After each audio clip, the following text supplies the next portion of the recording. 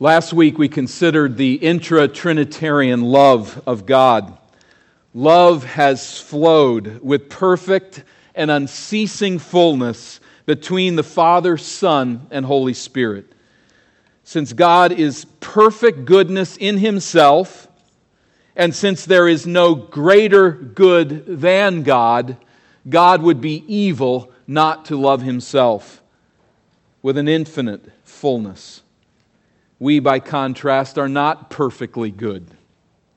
There is a being greater and purer than we, and we are not triune beings. So to love ourselves as the highest quest is not good, but it's selfish and it's idolatrous.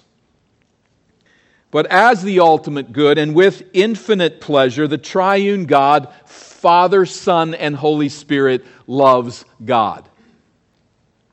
The question I'd like us to consider today is, does God love you? Does God love you? Now that question easily slides off of us like a short downpour runs off of a dry, sun-baked hill in summertime. It just runs right off. I don't want you to think about that question like the Sunday school answer. Does God love us? Yes, He loves us. I want you to let that question soak into your heart, to penetrate your spirit.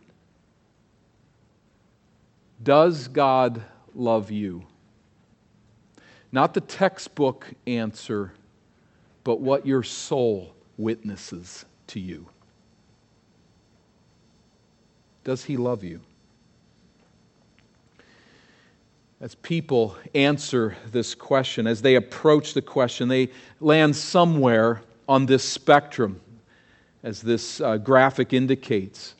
We have on one end of the spectrum those who would answer this question, how could God love me? I'm so unlovable. I could list the reasons. I could tell you what I've done. I could tell you who I am. How could God love me? On the other end of the spectrum, and perhaps more common in our day than it's been in past ages, is this answer: how could God not love me? I'm so lovable. This is what God does. That's what people do. That's what everybody has said to me all my life. How wonderful I am. Of course God loves me. There's mediating positions between the two. We might start on the other side of that scale, back to the beginning. God might love me if I qualify myself to be loved by Him. I have to do something to earn that love. I'm not sure how I'm doing, and often people saying this are very anxious and putting forward religious efforts and seeking to gain the love of God through their energies. And then I think there's this response: God should love me, but does not seem to. I want to be where that end of the scale is. How could God not love me? That's what God's supposed to do. I should be loved. But I can't say that I feel it. I can't say that I see it in my life. He should love me, but I really don't know that He does.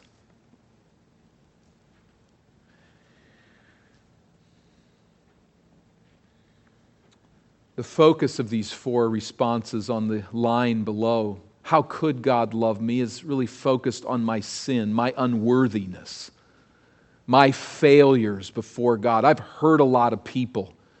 I've done a lot of things I shouldn't do. And I can't imagine that God would look down upon me with favor and with love.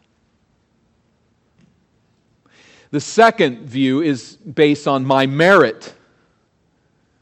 I don't know if I've done enough. I'm trying, I'm striving, I'm going after things. In fact, there's churches that are filling today across this land and across this world where people are going to church in order to achieve this. By participating in the life of the church, I might merit God's love. The focus of the third box is my circumstances. God should love me. That's what God does. He loves people, but He's certainly not loving me. And there's a list of evidences for this that well up in the person's mind. This is not there. This is not there. This has visited me. I'm facing this situation. He doesn't love me. I don't really know why. I can tell He loves other people, but not me. And then the fourth box, the focus is on my worth. I'm innately worthy of the love of God. I should be loved by God. And even though this may not be very faithfully articulated, there are people who walk in this orientation. I deserve God's love. That's what human beings do. They deserve the love of God. If you sit down with many people and talk about God and what we hold in common, many will say, well, this is what we hold in common. God is love and God loves people. It's just a fact. He loves me. As commonplace as these orientations are, I would suggest to you that they are all entirely wrong. If you think about God's love from anywhere within this spectrum, and we all do at times, you are feeding the restlessness of your soul and you are fueling your own struggle with sin and spiritual weakness. The very way that you tackle this question in your mind, again, not the Sunday school answer, not the glib, yes, we know the facts, but really analyzing yourself and your relationship with God. If you are operating in this scale anywhere,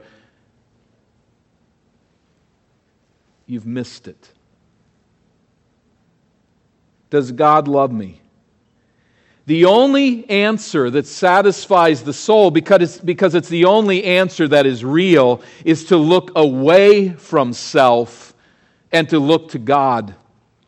To keep looking there and to hear what He says. What does God say? I invite you to Romans chapter 8. Romans chapter 8, beginning at verse 31, as we consider this question. Does God love me? Not looking at it from these angles, as this text does not, but as we come to Romans chapter 8, there's obviously a lot of book in front of it. And Paul starts at verse 31. We're kind of just picking it out of the book of Romans today to answer this question. But at verse 31, he says, "What then shall we say to these things?" Well, there's a lot of things that he said to this point, and probably particularly focusing on chapters 5 through 8. Romans is a treatise on salvation from eternal judgment, the judgment that we deserve as violators of God's law. A salvation that's based not on our good works, but based on the grace of God extended to us in spiritual union with Jesus Christ, who died to purchase our forgiveness and was raised for our justification. Paul has been working out that theme through the book, and now he says, what shall we say to these things? How do we conclude on these things? Romans 8, the we. Who's the we? How do we conclude on these things? What shall we say about these things? Who are the we? We've got to get this straight. Notice chapter 8, verse 1. We're going to look in context. Who's he talking to? There is therefore now no condemnation to those who are in Christ Jesus. For the law of the Spirit of life has set you free in Christ Jesus from the law of sin and death. He's speaking to those who have been set free from the law of the flesh, from the law and its condemnation. There is now no condemnation because they are in Christ. That's who he's talking to. If there's any doubt, verse 12 continues to confirm that focus. So then, brothers, we are debtors not to the flesh to live according to the flesh. For if you live according to the flesh, you will die. But if by the Spirit you put to death the deeds of the body, you will live. So then, brothers. That is, so then, family of God. So he's talking to. Verse 16, the Spirit himself bears witness with our spirit that we are the children of God. Verse 24, for in this hope we were saved. Past tense. Verse 28, we know that those who love God, that's who he's talking to. And in verse 30, those that he has predestined, those that he has called, those that he has justified, and those that he will glorify. In fact, considered here as a done deal. That's who he's talking to. Is there any question? He's talking to those in Christ. To such people, to his own people, God reveals his love in these verses along two parallel lines. Does God love me? Is he for me? Number one. I would put it this way, yes, ponder the display of God's love for us. Think about it, contemplate it, focus on it, center in on the display of God's love for us. Verse 31, what shall we say to these things? If God is for us, who can be against us? These things, the mighty works of God in salvation history that united us by faith to Jesus, these things constitute the unimpeachable evidence that God is for us.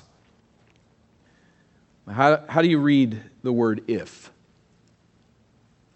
Verse 31, if God is for us. How do we read that? If perchance God should happen to be for us? Do we read it that way? No, we read it since God is absolutely for us, as displayed in his awesome works of salvation that Paul's been describing through the book. Since God is for us, if he's for us in that sense, and indeed he is, Paul's been trumpeting the revelation that God is for us through 8 chapters. So we take it as since God is for us. How do you read the words for us? I don't think the point is a general feeling of positive regard about us. That God kind of looks down us and says, you know, I'm pulling for you, friend. I'm for you.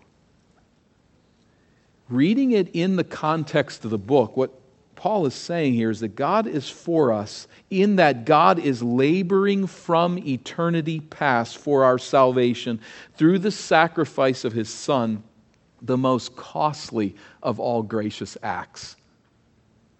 God is for us in Christ. He is working for our good in this salvation message. If God is for us, chapters 5 through 8, if he is for us, who can be against us? Who can stand in the way of what God is doing in his love for us? If God is for us in this cosmic, history-transforming sense, what adversary is going to stand up to Christ? Let me ask it another way. Paul says, verse 32, he who did not spare his own Son, but gave him up for us all, how will he not also with him graciously give us all things? Who are we? We are sinners by nature. We do not have to learn to break God's law. We say nasty things about people. We entertain wicked imaginations.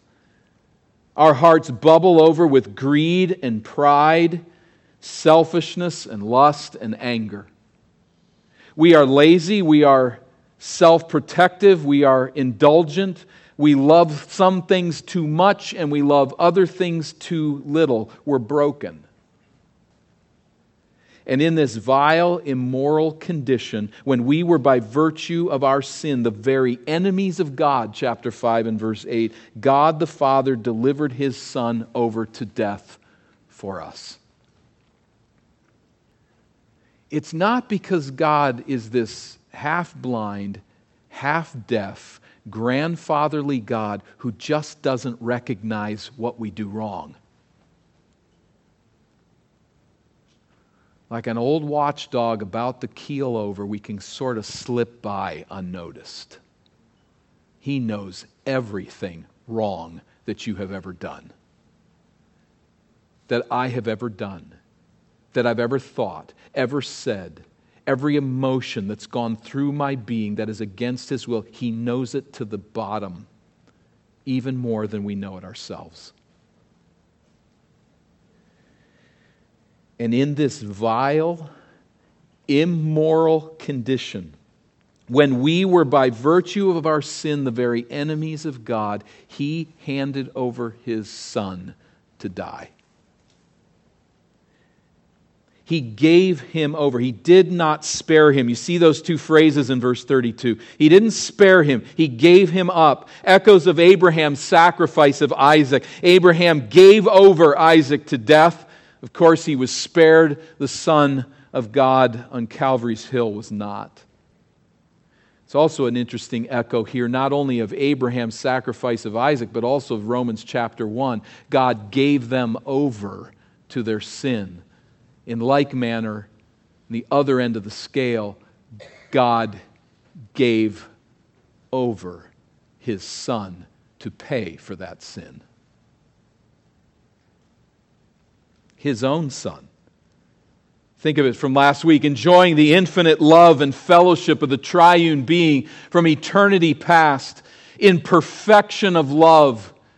Now He gives that Son, His only Son, in this one triune being, over to death, over to the cross, to die a hideous death.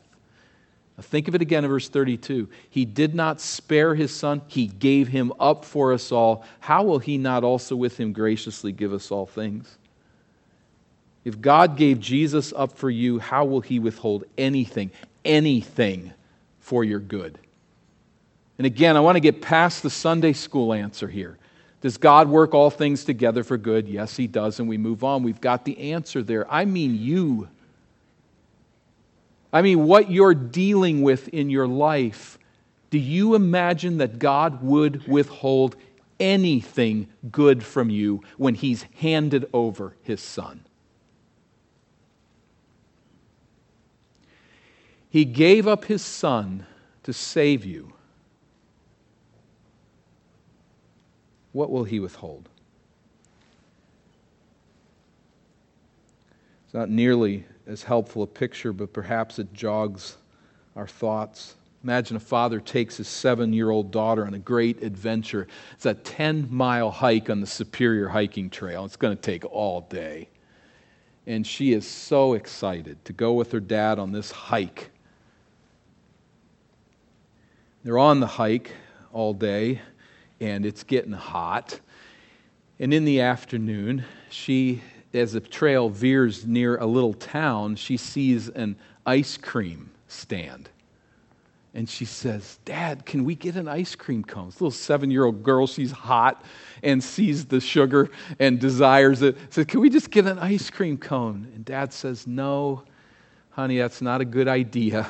Not right now, not in this heat, not on this trail. I really don't, we're not going to get it. We're not going to stop now and get an ice cream cone." And she throws a little fit. She starts to pout and she starts to whine, and she is really angry with her father. The day starts to pass, and he just believes that the best way for them to continue down this trail is if he just takes a short little nap. He's going to sit down under a tree, and he says to his daughter, "Don't go anywhere. I'm just going to let my head rest here and just get a little bit of sleep, and we'll be on the trail and back again." But as he falls asleep, she disobeys and wanders off into the woods. And he wakes up and realizes his daughter's gone. And he begins desperately to call and to search for her, and he hears finally her voice way off into the wilderness. And she's really gotten lost, and she's in quite a pickle. She's way out there in the woods, and it's a tough spot, and he finally reaches her, and he picks her up in his arms, and he begins to walk back to where they left the trail. But some things really start to go bad. The sun is beginning to get pretty low in the sky, and then it gets clouded over, and it begins to rain. And in the rain, they hear in the growing darkness snarling. They've come across a couple of wolves. Now Dad's got his daughter tight to his chest, and he does not know how he's going to get out of this. He didn't bring a gun along. He's thought about that now, but he didn't have one. So he's trying to get her out of the woods. And how do I get her back to the trail here? And those wolves attack. And he protects his daughter's body. He fights off these wolves. It's a terrible fight. He's bleeding. He's harmed in many ways. But he's able to send them off and fight hard enough to send them away. Still holding her to his chest, it begins to rain harder. It begins to thunder. And hail begins to fall, and it's just like the nightmare trip of all time. And he comes stumbling onto the road, finding his way to civilization. He is bleeding. He is muddy, having walked through swamps. He's absolutely beat up in every way, holding his daughter who's safe and unharmed. And he brings her to a small motel room and rents it for the night and gets her all cleaned up and puts her in bed, and she's all dry and warm and safe. And she looks up at him with this sleepy face. He's got blood running down his face. He is in a wicked shape. And she says, "Daddy, thank you. You saved my life. And now if you'll just buy me an ice cream cone tomorrow, I'll know you love me."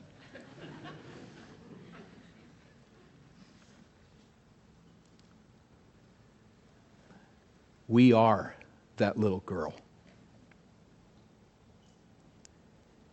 In all seriousness, she says to him, "I need the ice cream cone to know you love me." That's who we are sometimes. Now, I realize that the trials of life are a lot greater than an ice cream cone. I realize that the disappointments that we face are severe to us as the children of God. But in light of Jesus' bloody body hanging on the cross, so often we say to God, "Why me? Why don't you love me?"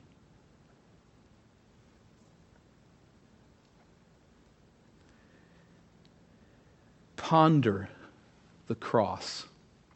Never get over it.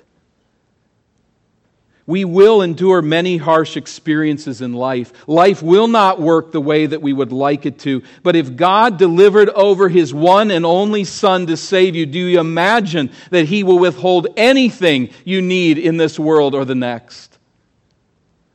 Those who see themselves here in that fourth box that we showed on the far right, those who see themselves as worthy of God's love, they need to see this text. It is dripping with the shed blood of Jesus as our sacrifice, dying in place of our sins. And we want to stand in light of this text and say, "I deserve His love." What we deserve is His wrath. We deserve His judgment. But He comes to us in our sin, knowing everything that we have ever done wrong, and He gives us His Son. He delivers Him over to rescue us. Do we imagine He is going to withhold smaller things? Anything good for us? Well, that's God's side of the matter. But what about those who may accuse us? Maybe even Satan himself. Verse 33, "Who shall bring any charge against God's elect? It is God who justifies." I mean, that settles everything right there. While it is gloriously true that we choose Christ as our Savior, it is more glorious that we are enabled to do so because He chose us. We cannot explain it. We do not deserve it. We have not earned it. But God, in His mercy and in accordance with His eternal plan for the ages, chose to open our eyes to the beauty of Christ such that we see Him as beautiful and trust Him as Savior. If you are genuinely born again, you can know that the triune God determined to give you to the Son as your soul's shepherd so that His death would save you, that His life would be given to you as a gift. As Ephesians 1:4 puts it, He chose us before the foundation of the world that we should be holy and blameless before Him. He chose us to be delivered from our sin. He chose to save us. And having chosen, He justifies us. That is, God, the judge of the living and the dead, passes an irrevocable verdict declaring us righteous now and for all eternity. He gives us the righteous standing of Jesus and thus nullifies forever any accusation of condemnation leveled against us. There is now no condemnation to those in Christ. The judge has spoken. The verdict is final. You can't mess with that. Continuing on that theme, he says in verse 34, who is then to condemn? Fourfold answer. Christ Jesus is the one who died. More than that, who was raised. Third, is at the right hand of God now. And fourth, indeed, is interceding for us. Fourfold ascending chorus of proof that God is for us. Christian, Jesus died in your place to suffer the punishment due to your sin. He rose from the dead to give you eternal life. Notice the third phrase, He is your Savior. And He ascended on high and reigns with sovereign authority with the Father. And He, as your Savior and advocate, is interceding for you. That is, just as certainly as Jesus died for us, He is now praying for us. We agonize in prayer. We desperately seek His grace in the trials and in the attacks that we face in a fallen world. Remember this, believer. Jesus is also praying. Are you anguished? He's anguished. Are you praying? He's praying. Advocating for us before the Father's throne, and no one will defeat this attorney at this bar. No one. Ultimately, before the judge of the living and the dead, He is, as Douglas Moo has put it, ensuring that the justifying verdict for which He died is applied to us in the judgment. Ensuring that the justifying verdict for which He died is applied to us in the judgment. That's your attorney. Standing before God the Father and saying, I died for him. I died for her. Case closed. He has all things covered. Now the focus on God's love only intensifies. We have a slight shift at verse 35 as that becomes the focus. In a sense, the room before the judge dissipates a bit and we come into this very specific conversation of the love of God. Does God love us? Ponder the display of God's love for us in His sacrifice, in His giving of Himself, in His judgment, in His intercession and the like. But secondly, yes, God loves us. Trust the invincibility of God's love for us. This is where we must put our trust. Verse 35. That's what will be brought out here in the next few verses. Who shall separate us from the love of Christ? How do you read love of Christ? The love of Christ. In context, the love that Christ has for you. As a believer, as His child, who's going to separate us from that love? Shall tribulation or distress or persecution or famine or nakedness or danger or sword? Paul assembles here a list of heartaches we may suffer at the hands of others or in the circumstances of a fallen world. This list, by the way, is not theoretical. 2 Corinthians 11, Paul explains that he suffered these very things. He suffered tribulation, distress, persecution, famine, nakedness, danger, and the opposition of civil authorities, if that's how we take the sword. Appealing to Psalm 44, Paul reminds us that suffering is nothing novel for God's people. That's the point of the quotation, kind of a side quotation here at verse 36. As it is written, for your sake we are being killed all the day long. We are regarded as sheep to be slaughtered. That is, God's love does not deliver us from trials. Like sheep, we could be slaughtered any day. We don't know precisely what's going to happen to us, and we don't know when we might die. But God's love keeps us not from trials, but through them. Can the heart-wrenching agonies of life in this fallen world separate us from Christ's love for us? Verse 37, no. In all these things we are more than conquerors through Him who loved us. Let that settle in, and let me ask you, would you identify in your own mind the worst suffering that you have ever faced and continue to face?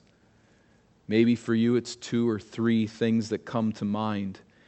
But think about the worst suffering that you face, the worst trial, the worst disappointment. What is the worst in life for you? In that moment, our temptation is to think, my suffering is bigger than Christ's love. My suffering is greater than Christ's love. My disease, my marriage, my abuse, my addiction, the consequences of a sinful choice or another sinful choice, my betrayal, my loss, my persecution, my being misunderstood, my death, the death of whatever I've lost and let go of, that's bigger than the love of Christ. And so I find myself back in that third box. He should love me, but He sure doesn't seem to. I am not minimizing the horrible pain that we can suffer in this world, and Paul is not minimizing it. But know this, believer, Christ's love is greater. His love is greater than anything we can suffer. We are indeed, he says here, more than conquerors. The Greek could be translated, we are winning a most glorious victory. We are prevailing completely. This isn't a theologian sitting in an air-conditioned office with blind eyes to a fallen world. This is a man who has suffered greatly. And he says nothing compares to the love of Christ. We're more than conquerors. We are winning a glorious victory in the midst of the suffering. The battle in our pain, then, is to believe it. To believe God's declaration. And if you are saying right now, no, my pain is greater, you're going to remain spiritually stagnant until you learn to say by faith, Christ's love is greater.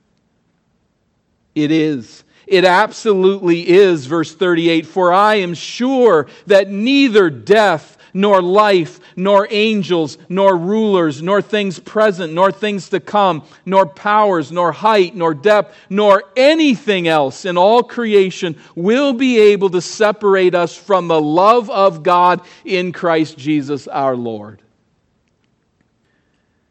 We're not going to take the time to work out precisely what each of these ideas means, as the point is generally clear. But suffice it here to say, and perhaps at another time we can look through more pointedly, but suffice it to say that nothing in the universe, nothing that has been created, and he's talking here about the universe, but also about the unseen world of spirit beings, everything that has been created, put it all together, that's everything that's not God. Nothing there can separate you from the love of Christ. Nothing. The judge has spoken. The Lamb has bled.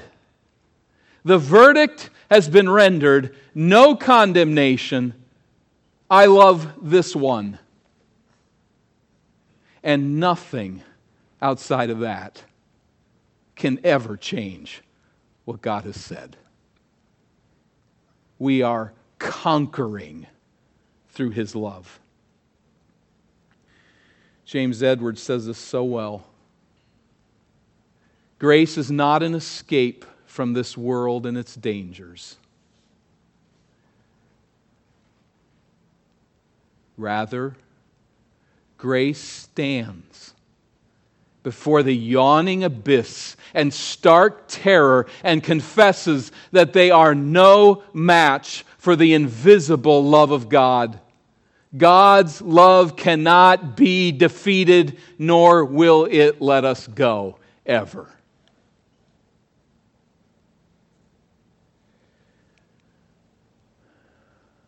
Does God love you?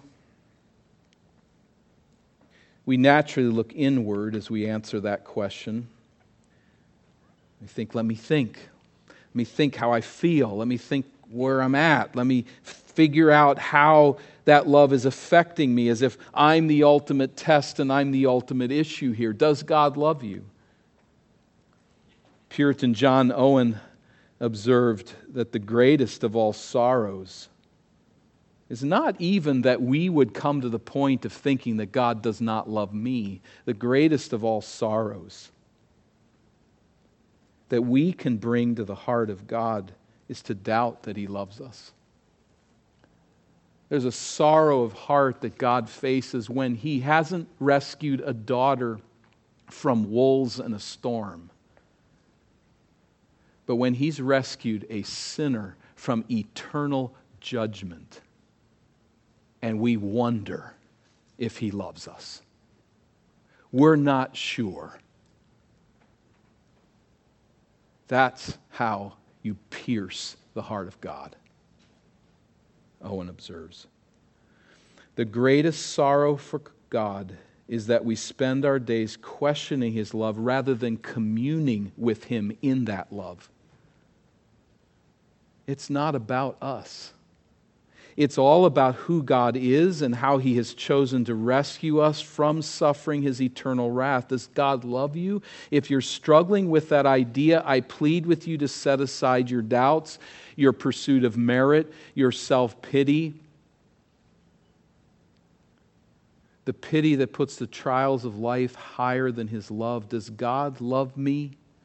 Look at the cross. Does God love me? Believe His word. He has said it. He has proven it. Believe Him. Believe Him by faith.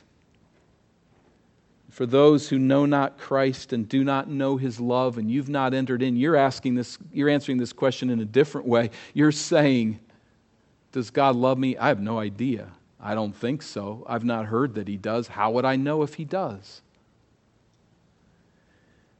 Listen to the words that Paul has written earlier in Romans 5. Christ died for the ungodly. Do you see yourself in that identification as the ungodly, as one opposed to Him, as one who disobeys His word, as one who does not love Him with all your heart, soul, mind, and strength? Do you see yourself there? He died for you. He died for the ungodly. God shows His love for us in that while we were still sinners, Christ died for us. For the wages of sin, chapter 6, is death, but the free gift of God is eternal life in Christ Jesus our Lord. There is a sacrifice for sin, only one, and it is Christ. And that sacrifice is held out there as a gift. God delights to pour out His deepest affections for us, not on the basis of performance, ultimately, but grounded in the beauty and fullness of His infinite love. A love which flows to us not simply so that we can cope with the trials of life. Draw that conclusion about this message, you've missed the whole thing. It's not just so that we can cope through the trials of life. It is so that we, in the love of Christ, can display to a lost world what the risen Christ has done. I'm going through this. I'm suffering this. and my heart is filled with joy. I walk in the love of Christ despite what this world throws at me. That's where this love is to take us. Where this love is to take us is to display the love of Christ to a needy world, to a lost world. It is then also to commune with Him in that love. And we get so overworked with our sin, with our merit, with our circumstances that don't seem to indicate the love of God, with our own self-worth and self-importance. We get so locked up in that we look at the love of God and how it affects us from a self-oriented perspective. The whole point of it is that we would commune with God in His love for us. And so putting it together with last week, seeing what He has done, seeing the display of it on the cross in His coming, considering that His love is invincible, we then enter into the love of God, walking in that love, and in some sense joining in the intra-Trinitarian love of God. He's not all about proving to you that He loves you. That He has done. But He is calling you into a fellowship of His love through Christ to know God and be bound to Him by His Spirit. What glories await us as we contemplate that love and as we come to this table and consider what Christ has done. Here we observe the love of God for us in Christ.